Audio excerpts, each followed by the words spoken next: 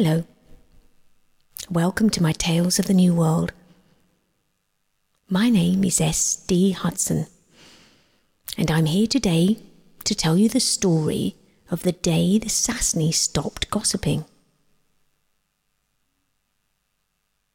The Sasnee is a character who lives in the New World meadow, a place where only the most honourable and valiant live. And the New World is an alternate dimension filled with anthropomorphic people. I hope you enjoy this tale. If you do, please like and subscribe to hear more.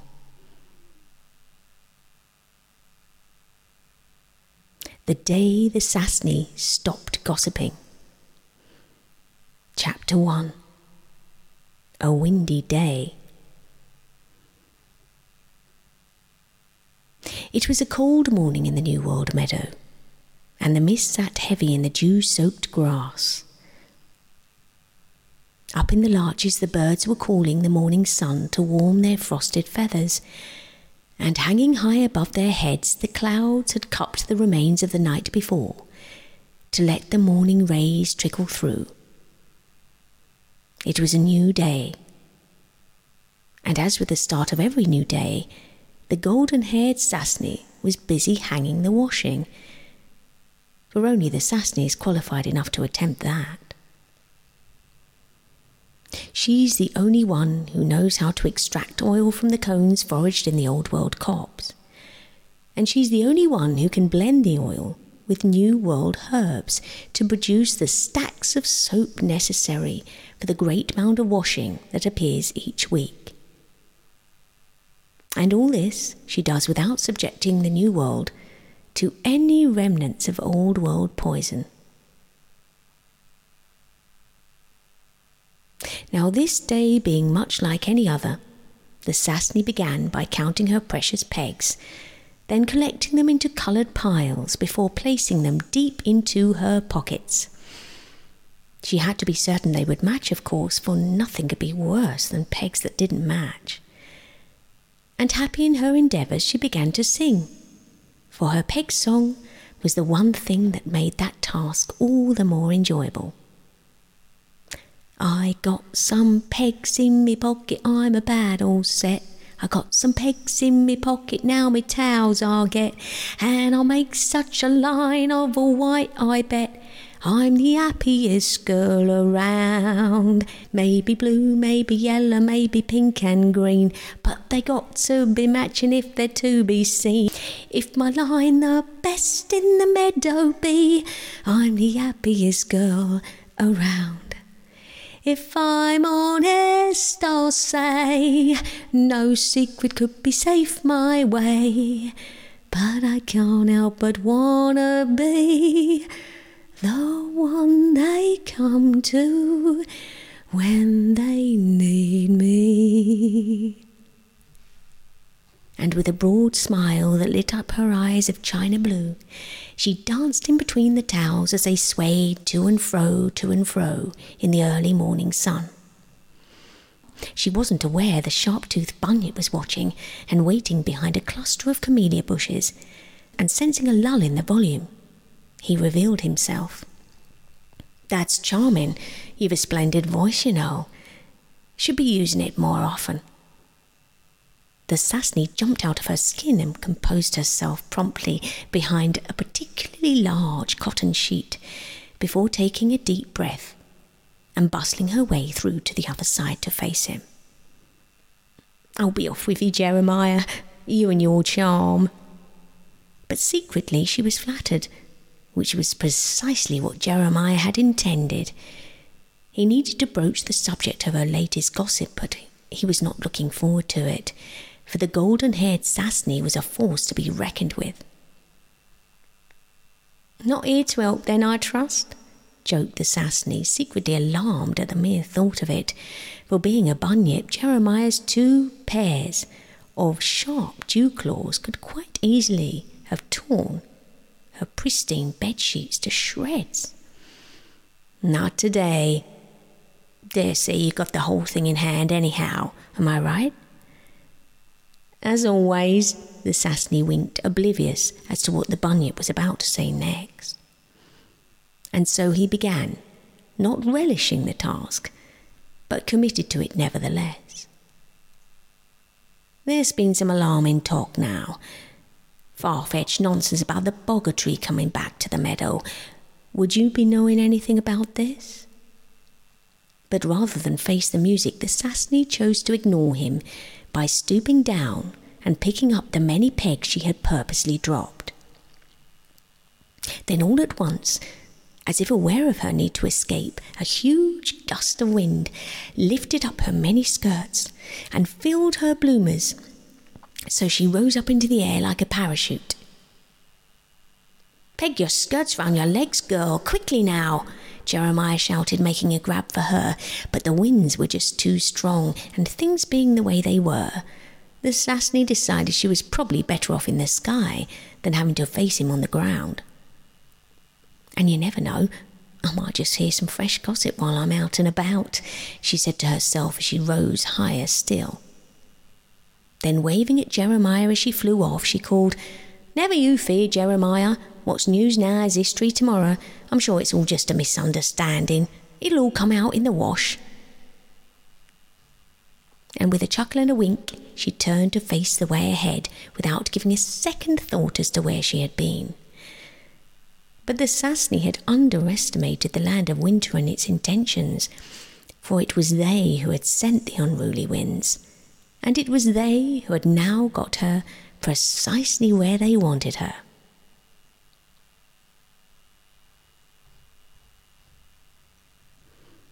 Chapter 2. The Wendell Witches. It was some time before the wind eased, but when it did, the Sasnee opened her eyes again to see swirls of mist encircling all around her. So dense were they, it was almost impossible to see clearly, but the moment her feet touched solid ground, the mist cleared to reveal the brow of a little hill and a cottage to match. She was now a long way away from the safety of the meadow, but so excited at the prospect of hearing all the new gossip from the people inside, she failed to acknowledge the danger she was in, for this was the land of winter, and nothing in the land of winter is as simple as that. And the land of winter is not always the friendliest of places. She knocked and she waited. It was cold outside and she wanted desperately to be in the warm, but she needn't have worried herself, for almost immediately the door opened to reveal a large table, at which sat a gaggle of very loud, very chatty Wendell witches. Now at this point I will have to explain what a Wendell witch is, as not many of us will have come across them. A Wendell witch is someone who builds her fortunes on the misfortunes of others. Not that she always sets out to do it, but that she does it nevertheless. With a face similar to an old-world cat and pointed ears designed to pick up any gossip travelling on the breeze, a Wendell witch is a surprisingly pretty creature, and this makes her all the more dangerous. "Come in, come in," the first witch beckoned as she brushed aside the many layers of fabric wrapped around her long, pale arms. And hot under the gaze of her many companions, the Sasnee felt she really had no choice but to comply. "Now take a seat, don't be shy," the first witch continued, eager to get the Sasnee just where she wanted her. So the Sasnee sat down, albeit rather uncomfortably, for the chairs were designed for Wendell witches, not someone her size. "Well, that was a fierce wind," the Sasnee began, eager to find out exactly where she was, but the Wendell witches were not interested in speaking of that which they already knew, for it was they who had sent the winds to get her. Yes, it surely was," the first witch agreed, handing the Sasnee a sweet-smelling drink as recompense. The Sasnee was dishevelled from her windy trip, and they could see it. "It's so lovely to meet you. Please make yourself comfortable. We love to discover new people and let them in on our little secrets." Now the prospect of hearing all their juicy gossip was something the Sasnee really couldn't resist. So she accepted the goblet handed to her and drank greedily. It had been some time since she had eaten, and the liquid was sweet and thick, much like a chocolate milkshake from the old world. Then, before she had time to register the snow-capped view from where she sat, she fell into a deep trance. Little did she know she had just partaken in a do-what-you're-told potion, and she was about to do just that. "This is perfect, perfect," one witch declared, clapping her hands, while another exclaimed, "This is exactly what we wanted. One of the meadow folk, and who better than this gullible one? She'll do anything for a bit of gossip." "Yes," laughed another, and all the while the Sasnee listened but could do nothing to save herself. She had already fallen under the spell. "So how are we going to do this?" asked one of the witches. "It'll be easy," said another one. "We'll take her down to the lake ourselves and stick her in. Before you know it, she'll have pegged all the lotus roots on the bank, and we'll never have to share with the land of spring again. If they want some roots in the future, they'll just have to come to us, won't they?" The others chuckled as they made their plans. Their feud with the land of spring had been ongoing since the meadow had declared they were to share the Great Lakes and the medicine that grew there. The land of spring were happy to do this, but the land of winter, being the land of winter, they wanted control, and this was a surefire way to get it. Chapter 3. The Lake. It didn't take long for the potion to work, and unable to challenge the Wendell witches, the Sasnee found herself at the edge of the lake before she knew it. She gazed into its icy depths, and there was the sky, her one connection to the meadow, her one connection to home. She knew now she had been too hasty in wanting to leave for a promise of something with no value whatsoever. For what was gossip if there were no friends to share it with? She should never have gossiped about the bogger-tree, that one person who had caused the meadow so much destruction in the past. She couldn't blame Jeremiah for wanting to reprimand her, but then that was why he was a master and she wasn't. Along with the truffle pog, the cockatrice and the Deli Lala, of course. Those four most powerful than all the meadow folk. Nay, all the New World folk put together. They were masters for a reason, because they had made a pledge to the Wise One. A pledge to place their own wants and desires to the deepest part of their being, as best as they could, in order to devote their lives to the meadow, and so the well-being of the world they valued above everything else. This was something she was not strong enough to do, however, as much as she wanted to, right at that very moment. "Now in you go," said witch number 1, jolting her from her reflections, and the Sasnee could not help but comply. "It's freezing," she complained, but she stepped in nevertheless. And once in, her meadow energy lit up the murky expanse and pulled at the lotus roots until they floated to the surface. Then she collected them and pegged them to the great leaves growing around and about, to be dried and harvested by the Wendell witches. She knew it could never be right to claim all as their own, but the Wendell witches were from the land of winter and as such a law unto themselves. Meanwhile, back in the meadow, Jeremiah was becoming increasingly worried. He had spoken to the other masters, and they had all agreed the cockatrice should be the one to go. Hailing from the land of winter herself, she knew precisely where such cold winds had come from, and she was more than prepared for any underhand ways. She looked over to the larches. The washing was almost dry. It would be no time at all before the rest of the meadow knew.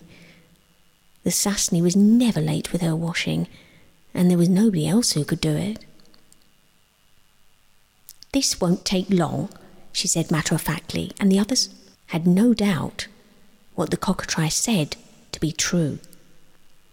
"Just be careful now," Jeremiah reminded her, and ruffling her copper-coloured feathers, the cockatrice gave him a sharp look before clicking her long beak. "This will be a short trip, Jeremiah, make no mistake about that." Jeremiah smiled.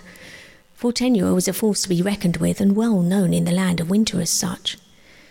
If there was anyone to deal with this problem, it was her.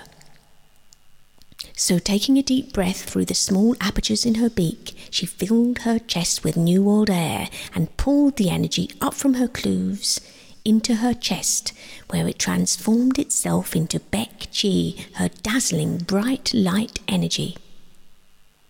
It filled the space around her with a glow of ruby red, and her bright eyes sparkled in its very brilliance. Her feathers were standing on end now, and spreading them into a huge fan, she rose vertically to face the storm the Wendell witches had sent to protect themselves. Chapter 4. Sharing is Caring. The cockatrice was furious. This wasn't the first time the Wendell witches had given the land of winter a bad name. In fact, they were the reason the lands of winter and spring could never see eye to eye. They were greedy and they refused to work alongside each other. Now, all that was left was to remind them of their place and reassure them, just because she was a master now, and she lived in the meadow, it didn't mean Fortenua had forgotten all about their little tricks and deceitful ways. But having cut through the storm with the precision of a sharpened blade, she swooped down to the great lake, but was not prepared for what she saw, for the Sasnee had somehow managed to come round from the potion and was now in the centre of them all, goading them with the roots and refusing to hand them over. "And don't think I won't," she was yelling. "You should be ashamed of yourself, refusing to share. It's disgusting if you ask me. I don't know who you lot think you are, but I'm a Sasnee, and us Sasnees won't be told what to do by the likes of you skinny little wretches. The cheek of it, I ask you." "Oh, hello, Forten, you all right?" Fortenua wanted to laugh, which was rare for her, but if anybody could make her laugh, it was the Sasnee. "Looks like you've got everything under control. I don't know why I bother." But those who shout the loudest aren't necessarily the ones who are heard, and the Wendell witches seemed a lot more concerned with the arrival of the cockatrice than they were by the loud protestations of the Sasnee. "Oh, look, she's back. How nice," said the first witch. "We thought you'd forgotten about us and the land you were brought up in." Laced with poison, the comment was unwelcome and uncalled for, but Fortenua was a master now and refused to rise to such pettiness. "Come," she turned to the Sasnee, "the washing is almost dry. Enough of this folly." But the Wendell witches refused to be ignored, and gathering around the two meadow folk, they began to chant, "Gossip she tells and gossip she is.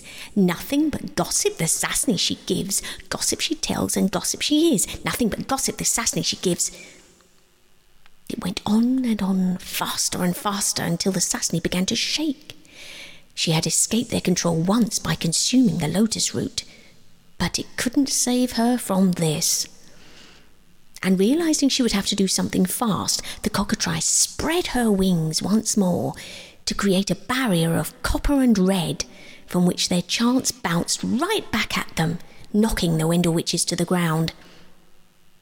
Then all at once she screeched, "Don't move!" and grabbing the Sasnee's collar, she lifted her off the ground and flew away before the Wendell witches had a chance to realise exactly what had happened.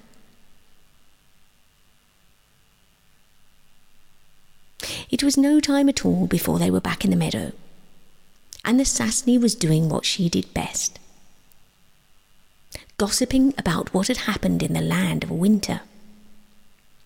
Only this time the gossip was a little more restrained, and for once it was only about herself, for seeing how much the meadow folk had missed her, and how valuable they said she was, the Sasnee now understood. She didn't need to always be the one telling the stories and knowing the latest news. She was loved and valued as the one looking after the washing, which was, after all, one of the most important jobs of all, and the meadow could not do without her.